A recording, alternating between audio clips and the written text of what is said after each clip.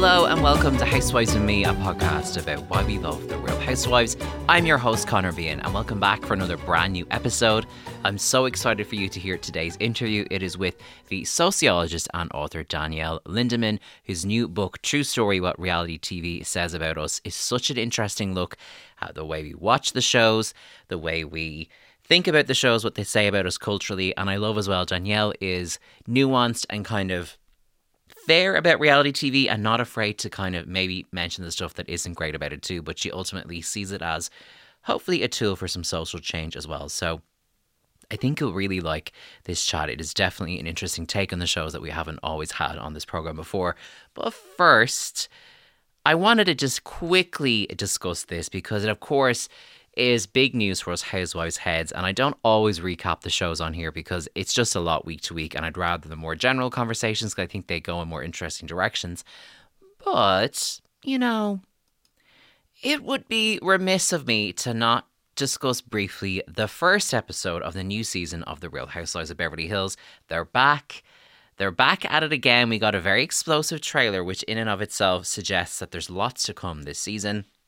The premiere episode was really interesting because it kind of picks up almost instantly after the reunion for last season. We know that they kind of effectively started filming almost straight away, which usually there is a little bit of a break or they've more time off and they kind of come back a bit more refreshed, whereas it seems this time they didn't want to miss a single moment, so they're kind of back at it almost immediately, which created an interesting kind of dynamic this time because I felt like it wasn't a premiere where it's like, how have you been, what have you been up to? It's more like, let's pick back up where we were almost immediately, which is an interesting take. It worked for some things. I don't know.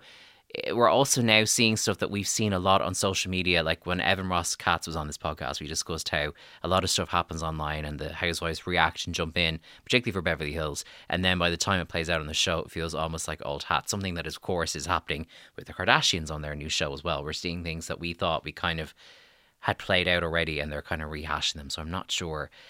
In a way, like the social media side of things is starting to kind of bug me now, like this story about Rinna and Sutton and Watch What Happens Live and the comments about the Elton John, Erica Jane, I'm Elton on the brain, the Elton John event, and how Sutton is implying, or saying I should say, that she thinks that Rinna basically got there on her behalf and Lisa Rinna has hit back on that online, etc.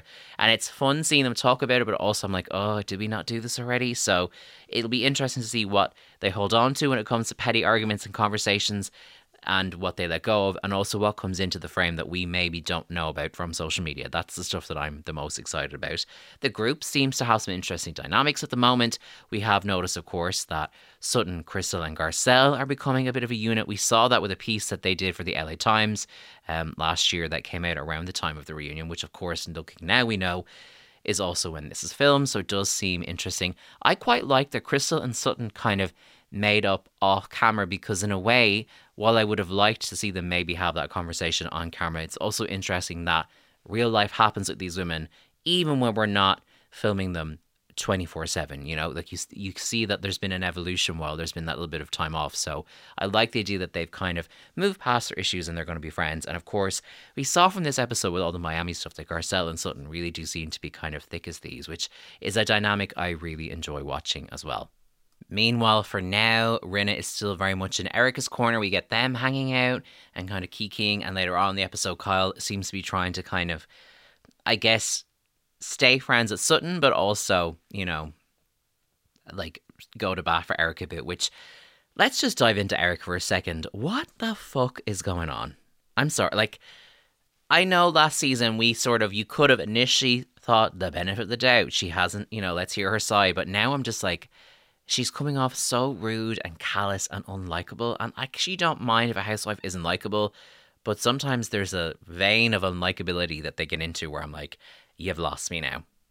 And it did feel in points with Erica this week that was happening. I mean, her conversation with Garcelle at the fitness class and her sort of defensiveness around, well, I didn't actually threaten Sutton, what did I say? And you know, her claiming that actually legally I'm totally fine, so let's just kind of have a laugh now. And then that scene where like they cut into like her talking to her producer and being so rude and dismissive, and also with the drink in hand. And we know that this season in the trailer, like there's a lot of talk about her drinking and like has it gone too far. And it felt like, it reminded me of on Denise's second season when they left in that scene early on. And I talked about this recently on the show, actually.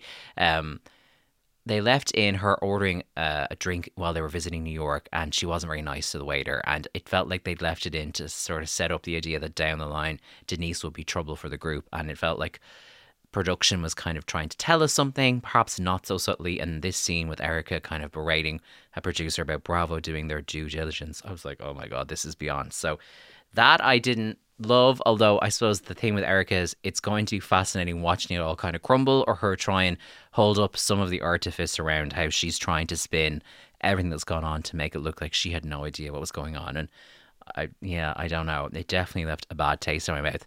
I'll talk about Dorit in a second, but I mean, we have to shout out that kind of, I don't want to say already iconic because that's probably a bit over the top, but the scene that's already been memed a lot of Sutton arriving to Kyle's after they find out what happens to Dorit with the home invasion, trying to like imply that her kind of day-to-day drama with her fashion business is on a par with a home invasion, and Kyle having to politely be like, it isn't that at all. Sutton was a funny one for me in this episode because there's times where we like her, but she was also really shady, and I think it's such a fine line with her threading that needle of not being too mean, but also not being afraid to actually kind of let the girls have it a bit, because I do feel sometimes in Beverly Hills they can kind of pull their punches a tad, and that can be a little bit frustrating. And Sutton, she's a bit more direct, which I do appreciate.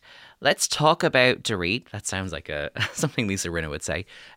But obviously we had seen the headlines and the reporting about Dorit's home invasion. In fact, they obviously used NBC News footage and kind of stuff that had been out publicly about this in this episode, which sort of contextualized it for us.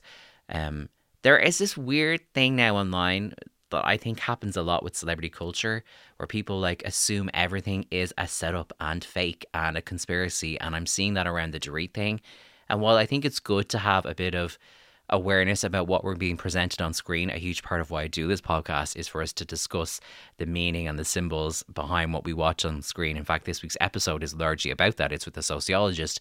I found this assumption that she was lying about the robbery really strange. And listen, maybe it'll all come out, it's staged so they can sell the house or get some money out of it and I'll look like a fool, but I just did not get the impression from how upset Dorit was talking about what happened that it was something that she had anything to do with. And I don't think that should be controversial to say, but the way things have gone online, sometimes it feels like it is. So I found it quite like, it's obviously hard to watch somebody talk about being, threatened at gunpoint and having their home invaded. And it's also that strange thing of like, how are they going to present this to us on the show? What is it going to be like to hear this person talk about it? And, for me, I didn't think it was easy. I had a break-in on my home it was end of 2020, so about a year and a half ago, and then thankfully I wasn't there, but coming home to that and having to deal with the aftermath was horrible, and that's a very different scale to what happened to Dorit, so I can't imagine what must have been going through her head in the moment, and then I guess processing it with the women. And I think where some of the cynicism might be coming from is, we have the stuff filmed in the moment, and then we have the interviews to camera, which are filmed a little bit after something has happened, and I think sometimes that format requires someone to relive and explain something as if it's happened to them then and there, but they're actually reflecting on it already. And so Dorit was kind of going back to that place of the shock about what happened to me and talking about it almost in a present tense kind of way. And I think people took issue with that. But I mean, that's just the format of the show. It's going to feel a little bit performed because while it is reality TV and it is real, it's also a slightly artificial setting where you're having to talk about something that happened to you in a way that can be used for sound bites to fit into a 40-minute episode of TV. So I'm wondering, was that where some of the disconnect was for people? Because in the stuff filmed with the women, Dorit actually, to me, just seemed like she was in shock. And if anything, that scene with her sat outside Kyle's house after while PK looks for her phone, that to me was like, this is real, because the way it was shot and the way she was reacting, it just felt like it was very ad hoc and they happened to catch it. So it was surreal to think that PK landed and went straight to Kyle's house and their first meeting was caught on camera. Like, that felt, I don't want to say convenient, it was just a bit jarring, but it also seems like this all unfolded so quickly at the top of their filming schedule that there was no way for them to do it any other way. I don't know. Maybe I'm naive. Maybe I've been drawn into a web of lies. I would like to think I'm not. I like to give people the benefit of the doubt, even when they're wealthy and people are cynical about that. Stuff like home invasions and being threatened like that, it's just no laughing matter. So it will be interesting to see how that plays out. And I don't mean that in a kind of creepy way, just Actually, it's Brian Moylan, who's a great writer and, of course, recaps Housewives of Beverly Hills for Vulture.com. He made the point that what happened to Dorit is very upsetting, and also it may not make for a storyline per se, because this kind of shock and trauma is not something that you just get through by episode 4. Like, it's going to ripple through her life for a long time and probably leave her a little bit shook. And I do think the women rallied around her beautifully. And I think the point Erica made about speaking to a therapist and processing it is probably something that she might need to do, whether it happens sort of on camera or off. You know, I'm sure we'll get elements of it. I mean, we've had therapists pop up in the Real Housewives for years, so who knows? But an interesting kind of arc for Dorit, because it's heavy real life stuff in a way that these shows don't always get into. Although, as we've talked about in this podcast, Beverly Hills and some of the Housewives shows have become a true crime show. So maybe, you know, it's just elements of real life do blend in a way that sometimes is uncomfortable to watch. So that is her premiere. That's just my general thoughts. You know, I'm sure the season will evolve and everybody's doing recaps, and there'll be lots of chats about it over the coming weeks and with my guests on this show as well. I'm excited to ask people what they make of this season as it unfolds. But yeah, that's where I am for now. I'm optimistic about this season. I think there's things I'm excited to see how Diana fits in, Kathy's return and how that might kind of go south for her. I'm very interested in. So lots to come at Beverly Hills, I'm sure. And with Atlanta back and Dubai on the way and Girls Trip 2, we have plenty to be looking forward to as well. So for now, let's get back into our chats and our interviews. This is this week's guest, Danielle Lindemann, on Housewives and Me.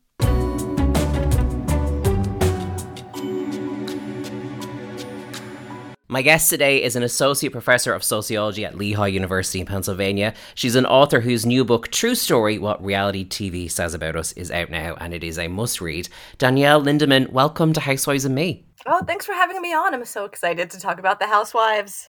So am I. I have so much to ask you because you look at the shows through such a specific lens, so we've lots to talk about in relation to your book. But before all that, I'm so curious. From reading the book, it's clear that you've watched a lot of reality TV as a fan and also studied it as part of your work as a sociologist. But how did you get into the Real Housewives in particular?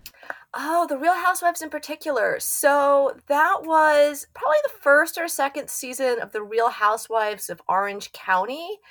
And it was kind of a period in my life where I was a little sad. I had just broken up with my boyfriend and moved out of the apartment that we shared. And I was just looking for something to binge. And for some reason, Bravo was just showing it all the time on a loop. And I think it was the season where Vicky fell off the stage receiving a fake award that she kind of made up for herself. And just something about, right, it was just this frivolity, right, very low stakes, kind of ridiculous people, and it really drew me in, and from then on I was hooked. And you're watching Housewives at a point where it kind of maybe was that kind of balm that you needed. It was a comfort watch. Were you watching much other reality TV? Because I kind of got the impression from your book that it's sort of been a figure in your pop culture life, kind of your whole life, really. Yeah, at least since I was, kind of a young teen on Long Island, and I discovered the Real World. The Real World London, for some reason, really drew me in, even though people always say that season is really boring. There was just something about that season that I loved. And it's sort of been, reality TV has sort of been an old friend that I keep, returning to over, I don't watch it continuously all the time. I'm pretty busy as a professor, but, it is something that I kind of keep coming back to. And it is a kind of a balm in a way for my soul.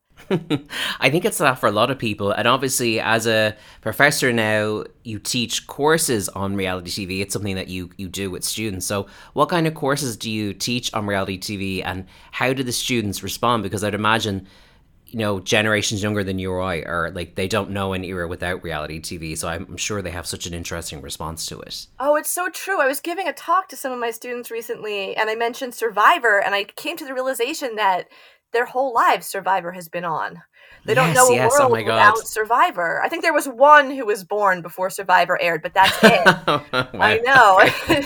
So of course that made me feel old. But also, right, it's really interesting that, reality TV, they don't know a world without reality TV. And some of the things they watch are different from the things I watch. And they're kind of more into the, the kind of self-produced, TikToking, right, and YouTubing kind of mini reality shows. But so I teach a course at Lehigh called Sociology of Reality TV, where we pair episodes of reality TV with sociological research and sociological theory.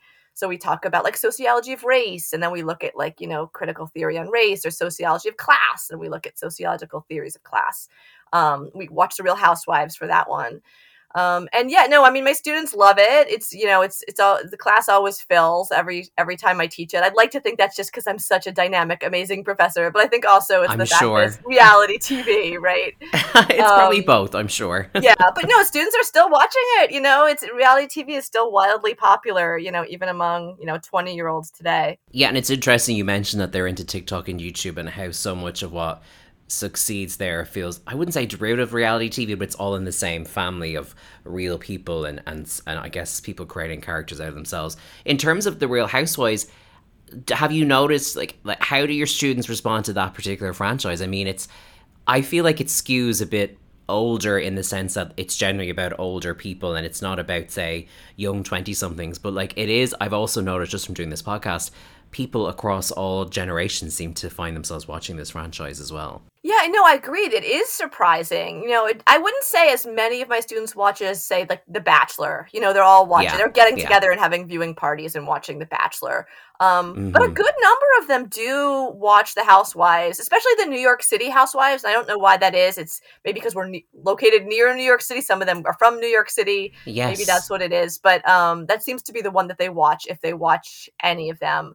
But yeah, they are still watching that. It is kind of interesting because it's not, it's certainly not, people their age or anywhere near their age at this point. Yeah, that's true. Also, something that I thought was so interesting in the introduction to your book and as the book goes on, because we're talking about Real Housewives, but you analyze so many different shows through the lens that you've mentioned there that you would also do in your practice as a professor, that there is this sort of snobbery that comes from people, or this disbelief when you tell them that you actually do teach around this subject. I mean, has that shifted or moved? Because I find that idea that like, oh, you're into that question mark, but also lots of people are. I mean, I imagine it's something you get a lot in your professional and personal life. Yeah, it's interesting. I do still get that there is still, that kind of stink attached to reality TV, yes. Right? It's still, it's a paradox because a majority of people, vastly more people are watching reality TV than not watching reality TV. But we still kind of want to distance ourselves from it. We still consider it to be a guilty pleasure in some ways. That's especially true in academia. I think if I were studying opera or something high culture, I wouldn't get as many kind of weird glances or snarky comments. But yeah, no, that continues to be true. I mean, I'm interested in, what about, someone like you who this is, part of your career. Do you get comments like that? Or is this just an academia thing? I do, and I get two kinds. One is people hear The Housewives is popular, but it is not as...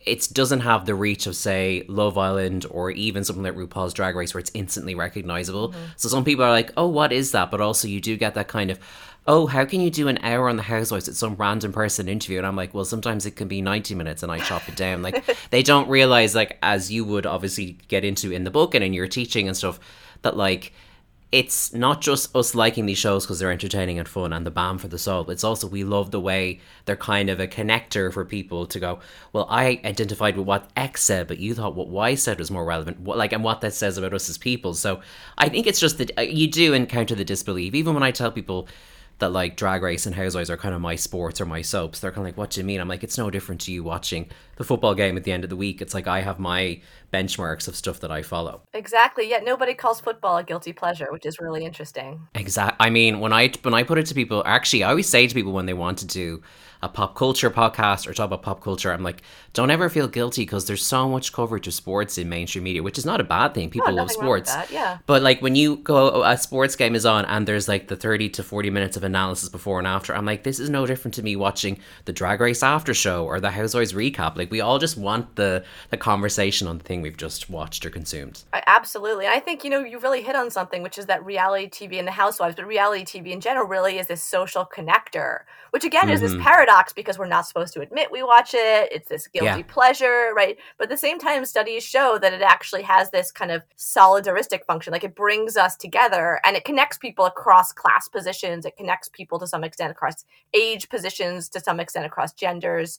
So it's kind of this interesting paradox where we're not supposed to talk about it. It's this stigmatized thing, but at the same time, it's bringing us together. And it's funny because what you're saying there, it does come up in the book, and that you cite so many interesting studies. So I keep bringing up the book because I want people to read it, not just listen to our conversation today. But it's just dawning me there that, and I don't know if this is slightly because here it's a little bit more of a cult following thing, but I do find if I find someone who watches even one Housewives show, it's kind of like if you know, you know, and it's a bit of a wavelength thing. And I wonder, does that kind of like, oh, but you get it kind of tone also help the solidarity you're talking about and the bond, that there's a bit of, well, we've gone the extra layer and we get it, so we kind of get each other, and then you tend to like, that might be part of the bond that you form with fellow fans. I don't know. Yeah, absolutely. It's this sort of it's interesting. It seems like this niche thing, but it's not really niche because a lot of people are watching reality TV. But yeah, I know when I ever encounter like in academia, like someone at a conference or someone at my university who like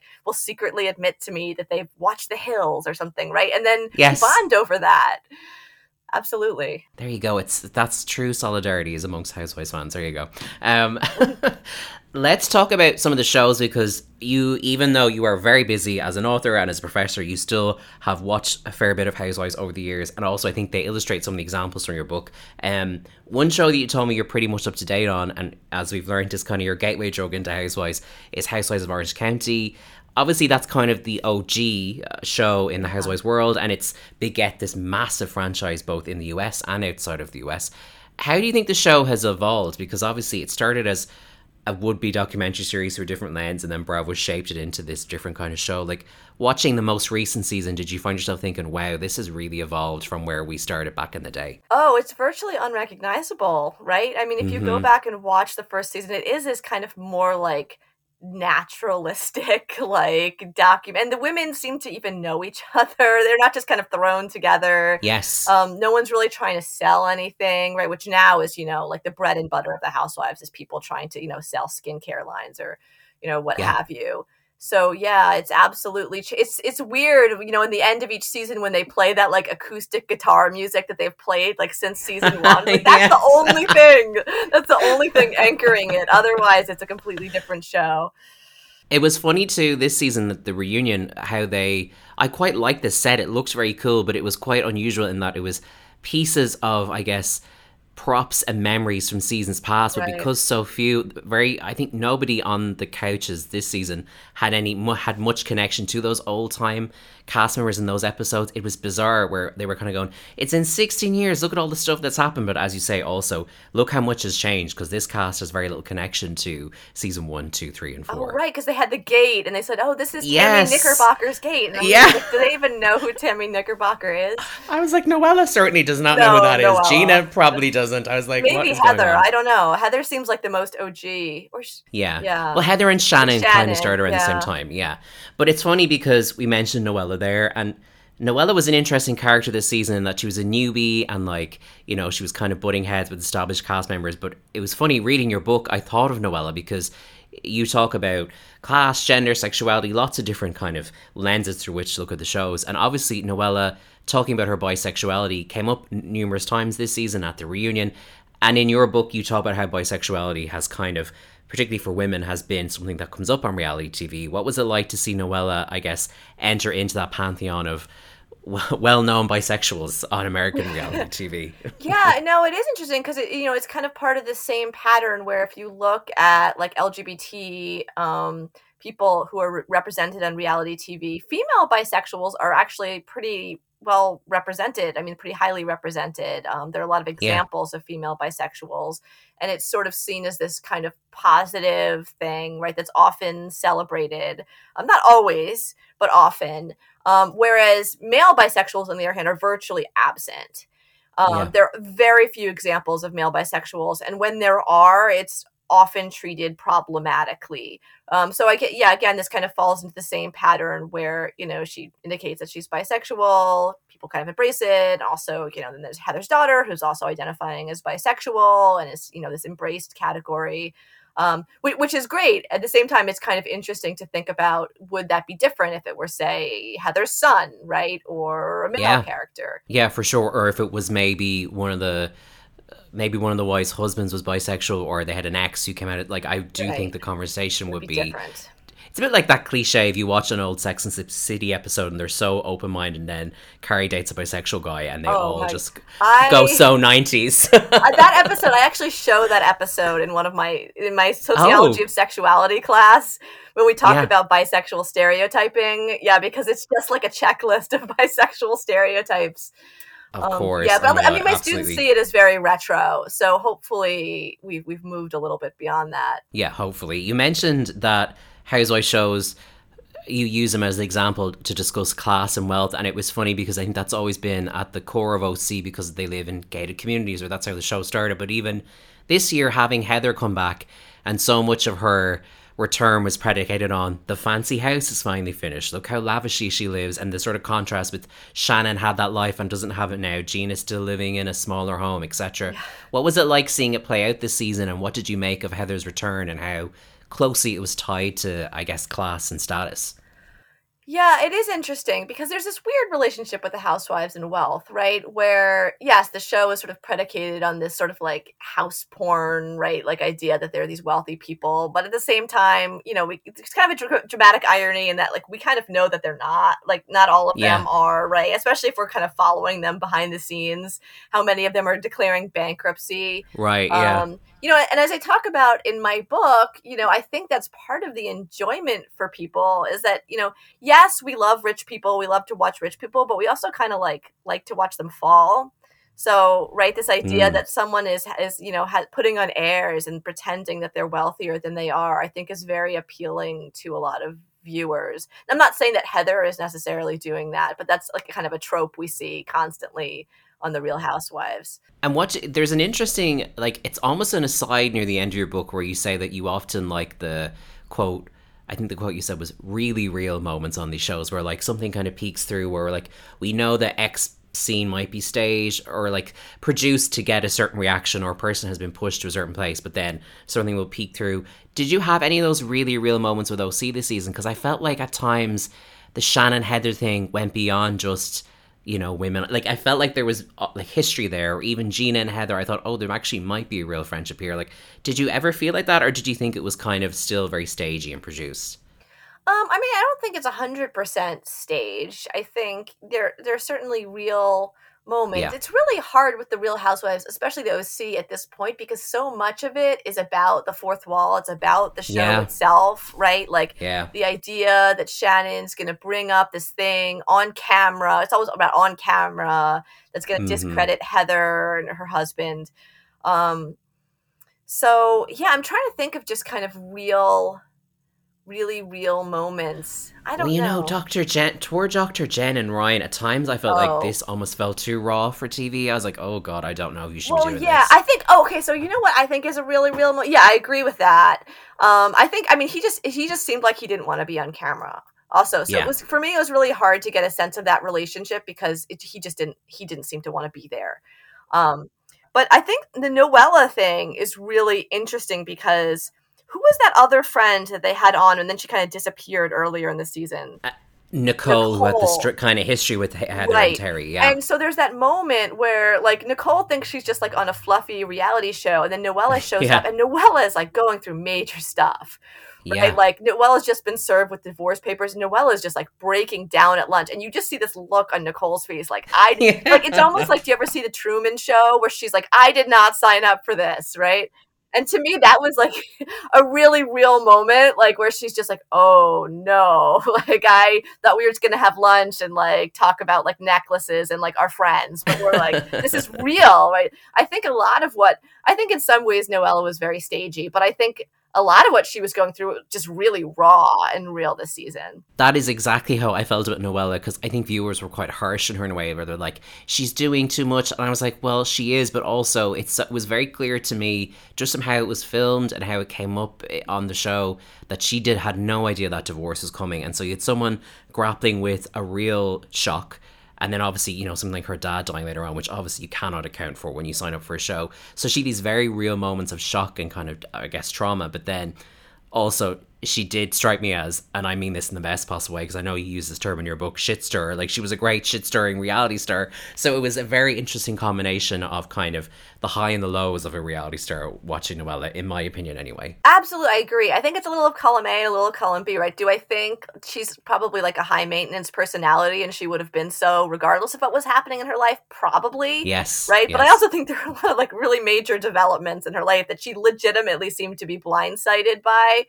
I do think people were were pretty harsh. I mean, people saying like, well, she wasn't even close to her dad. Well, okay, but she can still grieve. I mean, yeah, and even like I really liked Gina, and I thought Gina's arc this season was very interesting. But and I know she was a bit drunk on a cast trip when she said it, but when she kind of said shit happens about her dad's death, I thought, Gina, even if this is a bad look, even for someone as likable as you, can kind of get away with the odd flop. I know. I've liked Gina up until this point, but I mean, yeah, this season I didn't think she was very likable, mainly because of how she dealt with Noella, but also how she dealt with Shannon as well. Yeah, and Shannon's arc on the show is fascinating because in one way you do get the sense she is probably doing better than ever in a lot of ways, but also she does feel like a fragile person in that she's still not quite over the things that happen, and I do think there's a sense of, I don't want to say bitter because that's not fair, but I think there's hurt over the life that she lost. Not just a loving husband, but I think the lifestyle. Because obviously she's still around money and she wants to make money at that level. I mean, she's a fascinating character because we root for her, but I also sometimes want to be like, it's not that bad. Like, you're actually doing okay. I know. And she complains about the amount that she was given in the divorce. I'm like, really though? Okay. Yeah, Shannon. I mean, yeah, I think the issue with Shannon too is that she doesn't know how to defend herself. She doesn't deal well like under pressure. Yeah. So when she's easy to gang up on. Another show that you have watched quite a bit of and is actually back on our screens very soon, and kind of interestingly has been on for a while but feels like it's getting this renewed interest, is Beverly Hills.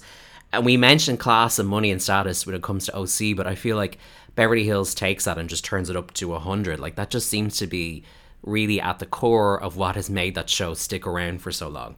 Oh, absolutely. I mean, I think there's, what do I know really about their finances? But it seems to be that that's this franchise where there's really like real wealth, right? Like Lisa Vanderpump level. Well, I mean, maybe not for some, like Dorit.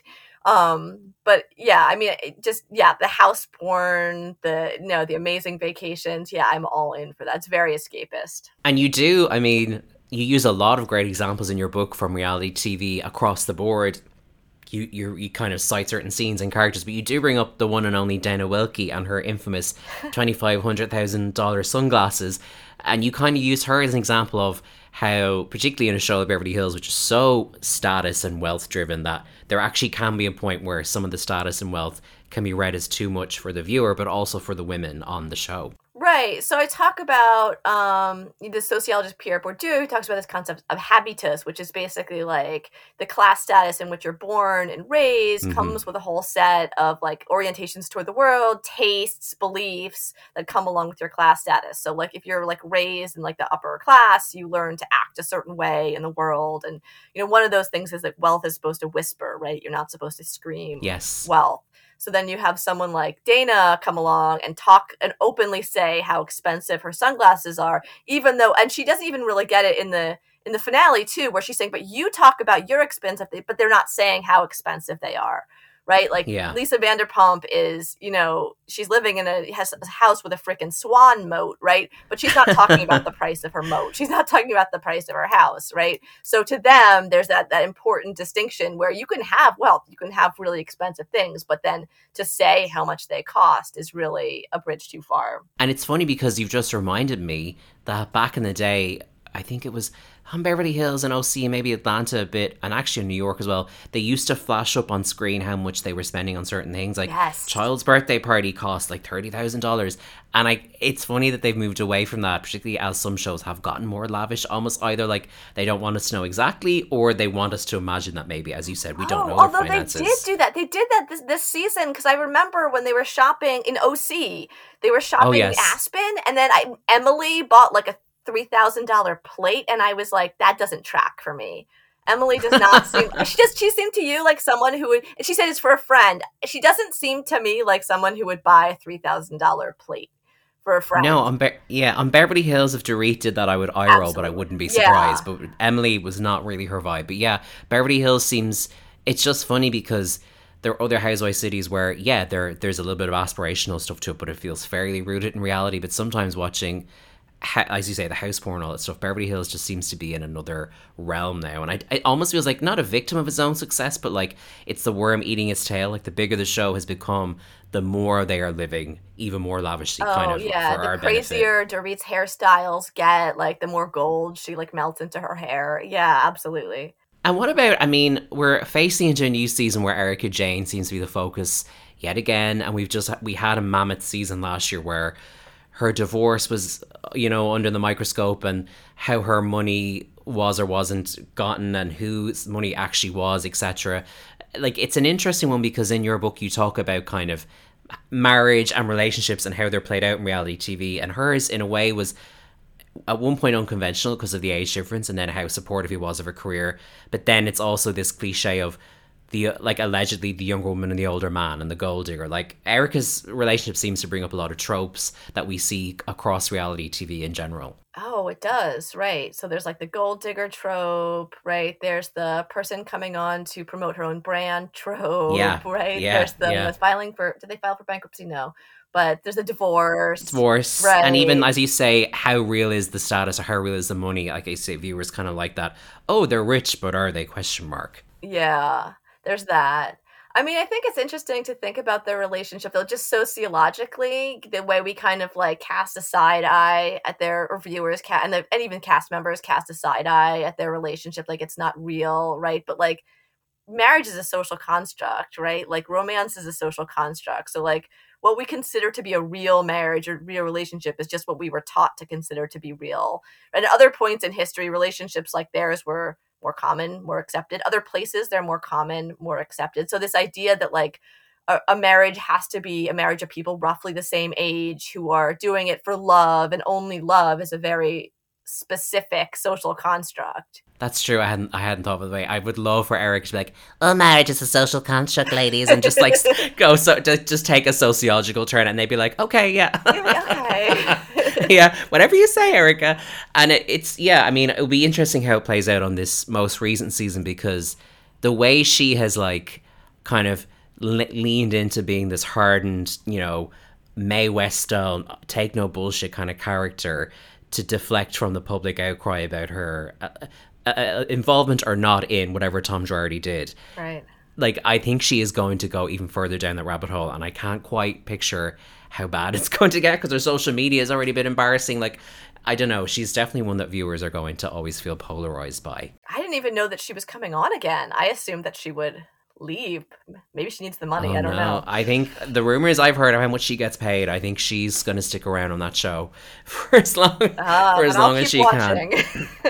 Same. I'm like, I was saying to someone the other day, I was like, I'm over her as a person, as in I really don't agree with how she conducts herself, but I need to see the story play out now. Like, I'm this far in, I need to see it play out with the other women, particularly the split in the group about how they feel about her. I'm like, sorry, like you say, I need to watch that on my TV. Yeah, it's really interesting. I was just thinking about like housewives that I really don't like as people and would not want in my life, but that make for fascinating TV and are kind of like the lifeblood of like Teresa Giudice, right? Like Vicky Gunvalson, like people that I wouldn't want to be friends with in life, but I think like are just people who are designed for reality TV. And Erika might be one of those people. I don't know. Yeah, I think she might be, particularly in recent years. I know you've watched a little bit of Salt Lake City and you've seen some of the most recent season where obviously Jen Shah's arrest played out on camera and the conversation about, what's been alleged and what she's up for charges wise in the trial that's incoming. Like, what did you think of the contrast in how the women on that show talked about that versus, I guess, how the women reacted to Erika? Because a lot of fans notice a difference, and I would imagine as someone who looks at behavior and patterns, you maybe saw something in that as well. Yeah, so I didn't get up to the arrest, and I have that kind of in the backlog for when my semester's over, so I haven't really seen the aftermath of that. I do know that on Beverly Hills, I think there was a lot of backlash against the women for not like immediately condemning her. But of course there's that history there, right? Because they condemned Denise and then there was backlash for that, right? So I think that they were treading very carefully. And at a certain point, right, they don't know. I mean, we still don't really know, right? Like what she knew. I mean, I honestly can't really blame them for not. Is that what you're referring to? Like, in Beverly Hills, how they didn't kind of immediately, chastise Erika or immediately say that this is wrong, kind of rallying around her instead? Yeah, and there was a little bit of a contrast that on Salt Lake City, some of the women came out very hard against Jen on camera, but also the audience has not been as hard on Jen as they have Erica, even though what Jen is accused of is far more. Well, first of all, Jen has been like actually arrested, and Jen has actually been charged with something, whereas Erica's like may at most, and I'm not downplaying this possible severity, but Eric is seen as maybe someone who's complicit or possibly an accomplice outside of charges. Like it's just been an interesting contrast in how people receive personalities almost. Is that true that people haven't been as hard on Jen? Yeah, it's weird. Like it's just the social media outrage has not been the same, and then sometimes people go, well, it's just something as simple as Jen is more fun to watch on the show. I don't know. It's like it's really hard to explain. And actually, are fewer people watching? So I just feel like Erica's such a big personality, and I could be wrong, but I think the viewership numbers are higher for Beverly Hills. They are, yeah, right. They are. So like, just maybe more people are paying attention to. Yeah. And plus, there was that like Hulu documentary that focused on them. So right, I think that also brought attention to it. Yeah. Salt Lake City is an interesting entry into the franchise because it's a newer one, and by the time it arrived, you got the sense that the women doing it kind of know how to quote-unquote be reality stars. But for me, it's always had this slightly strange quality because it's like set in a place we don't always see on TV, and you kind of talk about it in the book, like how there's sort of a baseline of normal behavior we expect, and then reality TV sort of subverts it because some people take it further. I mean, do you think Salt Lake City represents almost like a new era of reality TV that feels more heightened and a bit stranger, or is it just that's the nature of the beast that these shows have been on for 15 or 16 years in this franchise? That's a good question. I don't know. I agree that it does feel a bit strange, especially because it's Salt Lake City, but like they're mainly like not really Mormons, right? And it doesn't. Yes, they're not all Mormon. Yeah. It almost could be anywhere that. Right, and then the personalities are really extreme on that show. I actually didn't think they were going to have a second season because the first season was kind of like a nothing burger. But good thing they had one because like all this drama coming with Jen.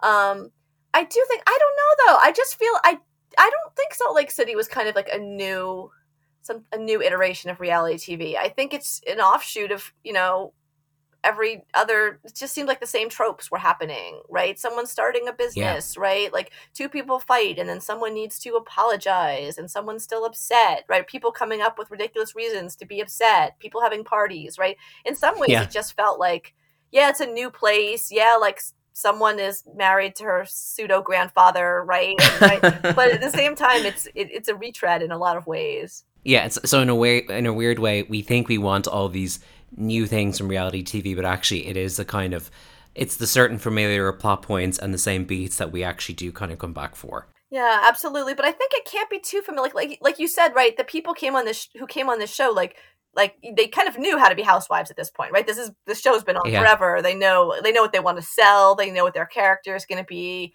And I think that can be tedious in a way, which again is why I always like to look for like the really real moments, the kind of smudges in the gloss where something is happening and they're not playing a character. It's like it's a very real moment. Yeah, that's very true. That like it's sort of the blend of the two. I know that you've watched kind of the early days of Housewives of Atlanta, which is obviously kind of a pillar of the Housewives world, and you've dipped into Potomac a little bit, which is a relatively newer show, but that has got a real there's a really strong following for it. And those are interesting shows because they're very entertaining, but also they're in Housewives world still the only shows that have majority black casts, and they focus on the lives of black women in America. And in your book, you talk at length about kind of how racial stereotyping has been a factor in reality TV kind of from the beginning, even on shows like The Real World when they were a little more sedate or kind of less conflict driven.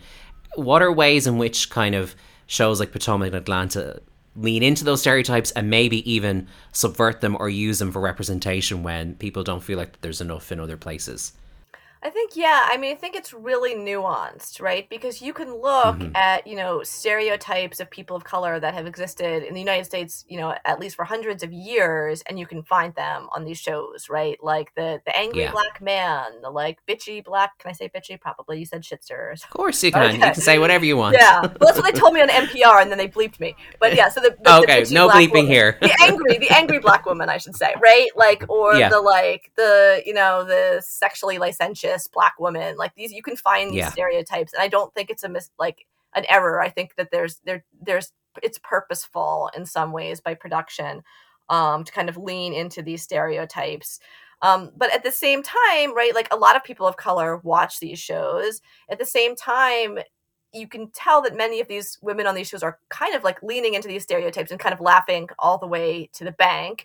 And also at the same time, reality TV in general has been historically more diverse than other forms of media, more diverse than other forms of TV. And yes, that's problematic in some ways because it leans into these stereotypes. But at the same time, there's something to be said for representation, right? Which is likely why so many people of color tune into these shows and enjoy these shows. So I think it's extremely nuanced, right? Where they are perpetuating, certain ugly racial stereotypes that do, assist in keeping our country racially divided. But at the same time, and by they, I mean production. I don't mean the people on the shows. Yes. But at the same time, I think, they're clearly like people of color are clearly like tuning in and getting something from these shows, which is really kind of an interesting dynamic. And Potomac was really interesting to me. I don't know if that made it into the book or not. I'm trying to remember the season of the Potomac with Monique, where you mentioned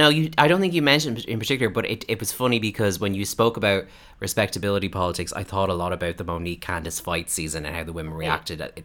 It definitely felt like an example of that. But obviously, you had a lot of shows to cover in that book, so I can understand some things may have gone to press before that. But yeah, so right, there's this moment, this very fourth Wally moment where they get together and they say, "We don't act like that. We don't do that, right? We don't play into those stereotypes, right? Like." What they're really saying, right, is like we on this show, we haven't, and they hadn't like up until that point, right? Like hadn't really played that much into these ugly stereotypes that have kind of pervaded American culture. And so what they're really talking about kind of their roles on the shows, and again, respectability politics. I thought that was a really fascinating season. It was, and it's it's kind of a season I know a lot of people started watching the show on too because it was so hyped up and a lot of attention went on the fight, but then it was really the conversation about the fight that drove that. And it's funny because you mentioned in the book as well the statistics around, for example, Black Americans were more likely to watch certain reality shows than other demographics, but also you made the point that studies and commentary show that they watch them critically as well, that some people are so, and I mean some people in the broadest sense, whether they be LGBT people of color, we're kind of starved for representation sometimes, that we'll take even maybe questionable representation and we'll watch it critically because we're grateful to have any of it. I can tell you as a queer person, like so many people I know, we watch Drag Race that way. Like it is an interesting kind of dichotomy there in how we watch the shows. Oh, interesting. Yeah, because Drag Race is not unproblematic in and of itself. Yeah. No, it's one of my favorite shows. Absolutely. Yes. Yeah, absolutely. Yeah. I quote, a woman of color, a scholar of color who says, why do we keep watching these shows? Because we want to see ourselves, even if it is problematic in some ways.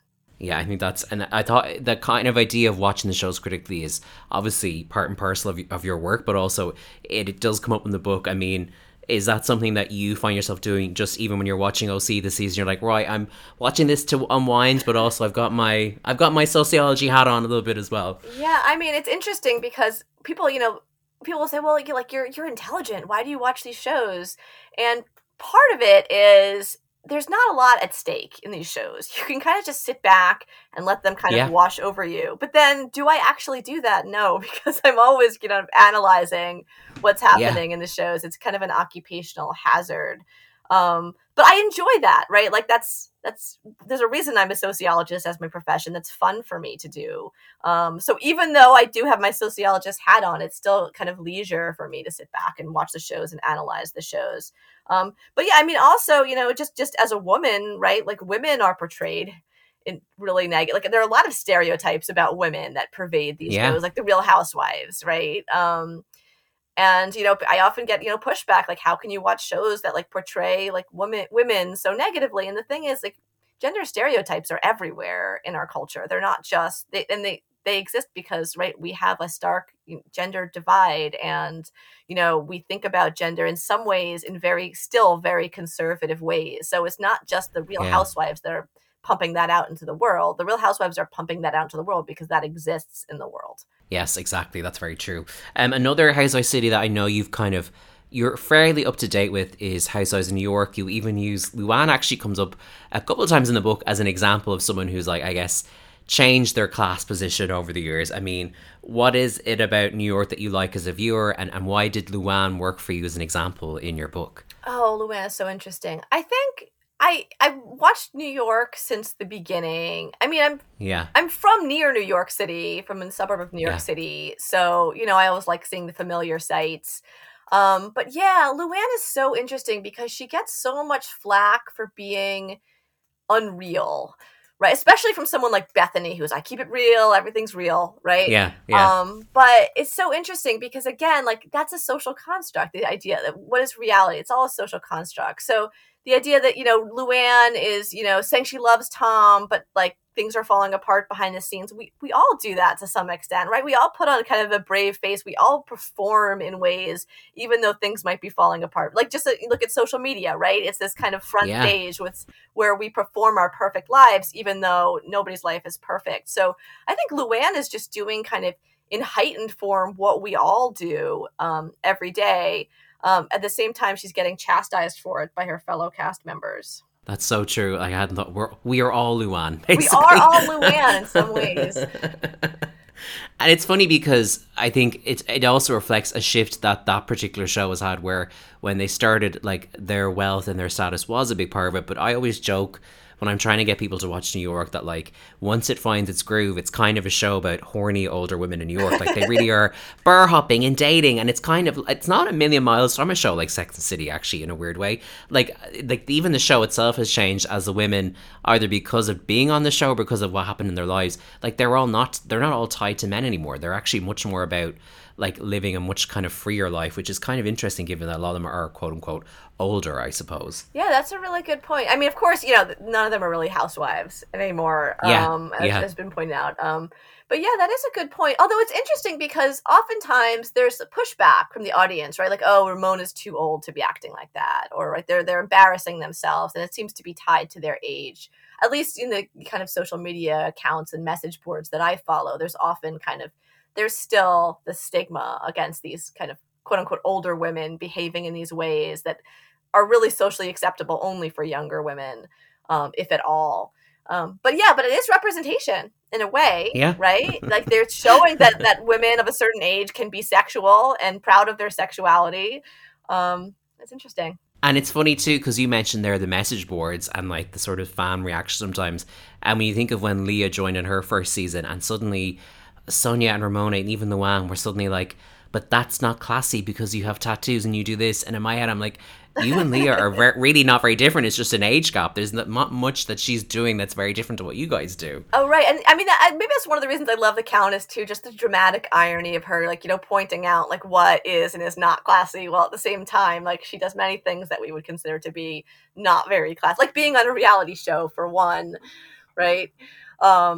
But yeah, no, it is interesting. And then that goes into, like, what is classy and what's not. It's a social construct, right? Like, what we consider to be, like, why is a tattoo classy or trashy? It's just because we've gotten together and decided that that's what that means. That's a signifier of a tattoo. So it's interesting how even within the broad framework of the Real Housewives, you have, like, these different cities where, like, the dress code almost is different. Like, you wouldn't get the style on New Jersey and Beverly Hills because they go further and farther with the opulence and the labels and all that kind of thing. Oh, absolutely. And also, how the show has shifted over time, as we've talked about, right? If you look at the sky tops in OC's first season, right? They've really, like, and now it's so absurd, right? Like, even if they're just having, like, dinner at someone's house, it's like they have their glam squad and they're, like, decked out and the hair, and absolutely. Listen, I don't want to alarm you, but, like, if any of your students suddenly come in wearing sky tops, we know that it's come back around, and you might have to intervene. Oh no! Do they still sell sky tops? I don't know. They'll be all buying them vintage and wearing them and doing TikTok videos about them. I'm just saying, it could happen. If Vicky could sell them and make money, she would. So. Yes, absolutely. We talked a lot about your book and all the different kind of housewife shows, but I'm so curious, just as a fan, like, I love asking people this question. And I'm so curious what you're going to have for this one. What would your Housewives tagline be? Okay, so I've thought about this, and I think it would be related to the fact that I'm an academic. So it would be something like, I may be a professor, but don't try to school me. Yes, I was going to say school is a great, like, word to lead into. It's a little close to Dr. Wendy. I think she had something about, like, I don't grade on the curve, I am the curve, or something like that. Yeah. But, Or you could say, like, maybe in your second season when you've established, like, a place in the group, you might say, I'll teach my students and I'll school you. Oh, that's good. Oh, I love that. Okay, these are all very strong. Yeah, okay, we're working with something strong here. Another question I love asking people on this podcast is, you're having a dinner party tomorrow. You can have 5 people from Housewives World over. So you could have housewives, husbands, hangers-on, friends of, side characters, whoever. What 5 people are coming around and why? Oh, husbands could be on there. Okay. Anybody. I'm like, let's do whatever we need to do. So yeah, so it's interesting, right? Because I was saying there are people that I think make great characters on reality TV, but I wouldn't necessarily want at a dinner party. Yes, of course. Or Vicky. Yeah. So I think there's going to be a lot of New York representation. So I think, this is a blast from the past, but Alex McCord from the original New York, because she talks about what happened. I mean, she used to write a blog, or I think still does, about what happens behind the scenes of Real Housewives shows. So she could give me all the dirt. That's the main reason for her. And isn't she not? I think she's in Australia now, and I want to say she may be studying or I think she might be doing academia or sociology. Don't quote me. She's done some kind of she studied psychology or something now. So like, in an odd way, you might even bond over academics. Yes, absolutely. So yeah, or academia, I should say. So Alex, and then I think I'd have to have Nene Leakes. Of course. Just such a fun personality to have at a dinner party. Absolutely. I think so that's 2. Countess, I gotta have the Countess. I mean, I love that you still call her Countess as well. Who doesn't? I think she calls herself the Countess. She does. It's her tour is with the Countess, so I get it. Yeah. And then Vanderpump, maybe. I think she'd be fun. And then is that 4? And then I think I don't know, Rinna, maybe. Lisa Rinna. I just feel like they would give me the most dirt on what's happening backstage at the Housewives, which is really what I'm looking for here. Yes, you want the insider dish. I also love the idea that if you were speaking to Luann and you casually mentioned that you used her an example in her book, she'd be like, "Oh, how fabulous!" Like she would like what you might like with Luann, no matter where she is in terms of the highs and lows of her life. Like you can always tell when someone strokes her ego, she's thrilled. Exactly. So I think if you brought that up, I think she'd be like, "Oh, tell me more." You do a great Luann impression, by the way. Thank you. Today I think is my first day debuting it, so thank you. We'll workshop that one. Excellent.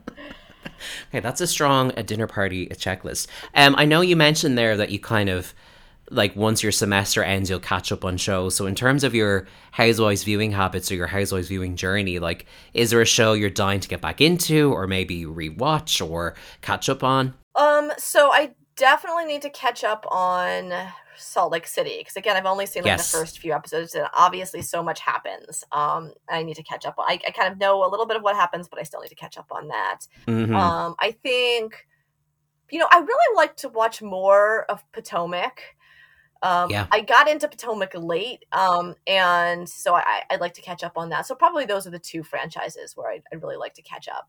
Yeah, they're 2 strong ones to get back into. And they're more, as we mentioned, they're kind of more recent. So it is funny seeing the contrast, as you mentioned, watching the early days of OC to like these newer shows where it has really changed so much. So much. And before we go, I've mentioned your book quite a bit today, obviously, but for people who are listening who want to know more, can you tell us, I guess, what the book is about and what you get into? Because obviously it is not just a book about housewives. You cover so much about reality TV in the book. Sure. So it's called True Story, What Reality TV Says About Us. And it's basically kind of a sociological look at reality TV. So what it teaches us kind of as a text, what it teaches us about ourselves, not as individuals, but ourselves as a society. So in some ways, it teaches us, weirdly, how conservative we are.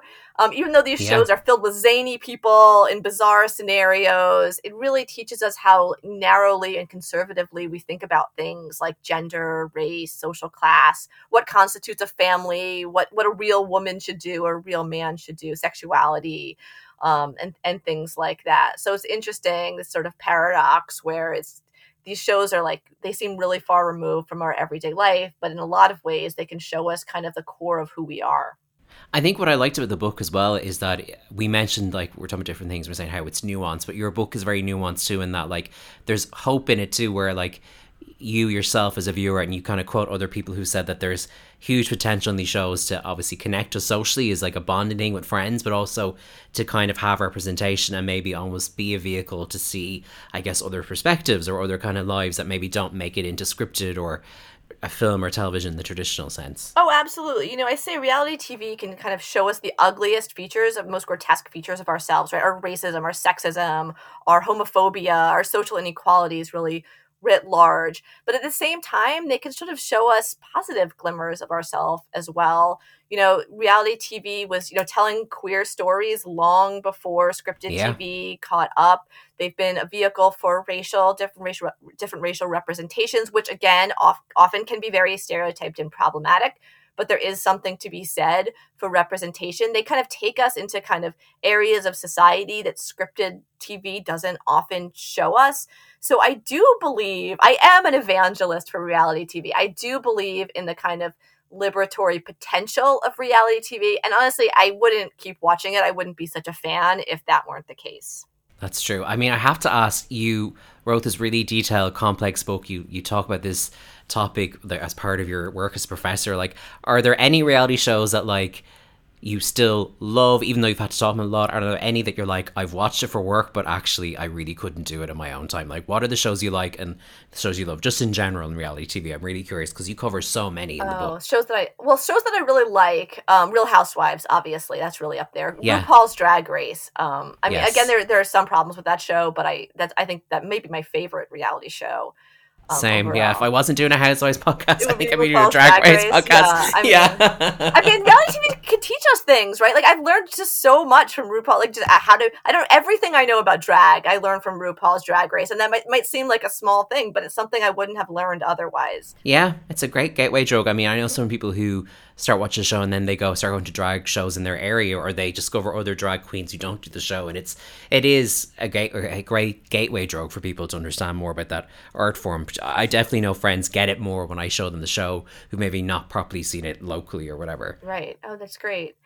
Yeah, so definitely those shows. I think shows that are difficult for me to watch include Cops. I wouldn't. Yeah. It's just in terms of sort of the racial stereotyping, and a lot of the dynamics on that show. It's difficult for me to watch that show for leisure.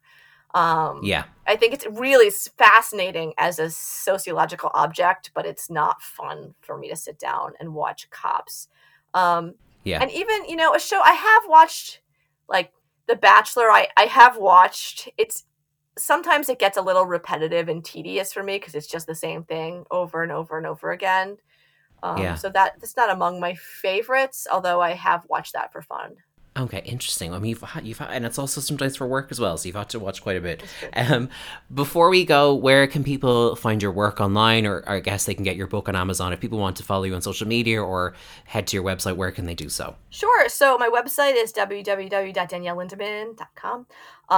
And I'm on Twitter at DJ Lindy, DJLINDEE. And yeah, my book is available on Amazon, oftentimes at your local bookseller as well. And again, it's True Story, What Reality TV Says About Us. Perfect. And I'll put links in the show notes for this episode if people want to get their hands on it here in Ireland and bookshops here that have it. Danielle Lindeman, I could do another 2 hours on this topic with you, but I'm aware you're very busy. Thank you very much for coming on Housewives and Me. Thank you so much for having me. There you go. That's Danielle Lindeman here on Housewives and Me. The book, True Story, What Reality TV Says About Us, is out now. It's kind of only available, well, it's out in the US. It is available here. I've spotted it on some Irish sites like Eason's and that kind of thing. So in the show notes for this episode, I will link to some places that you can pick up the book. It is available as an ebook as well, which might be an option for some of you. I know some people with kind of imports and stuff find it a bit easier and cheaper to get an ebook. So I'll find some links and pop that in the show notes for you. And I'll put up links to Danielle's website and her social media if you'd like to check out more of her work. She's a really great writer, as you probably guessed, and a great speaker about all these topics, and the book is definitely well worth checking out. I found it kind of joined dots for me about how I watch reality TV that I hadn't considered before, and that is all you can ask when you read a book about a topic you love, that it'll hopefully shine a light on a side of something that you haven't thought of before. So do check out the book and Danielle's work. She is very talented. If you liked what you heard today and you're listening on Apple Podcasts, I'd really appreciate if you'd leave a rating or a review, because it helps the show find new listeners. On Spotify, you can also rate podcasts podcast now, so do consider leaving us a rating there as well. You can follow the show on social media at Housewives and Me on Twitter and Instagram, and I'm on Twitter and Instagram as well. It's Conor Bean is where you'll find me on those places. So until next time, thank you very much for listening. Stay safe, and I'll talk to you soon.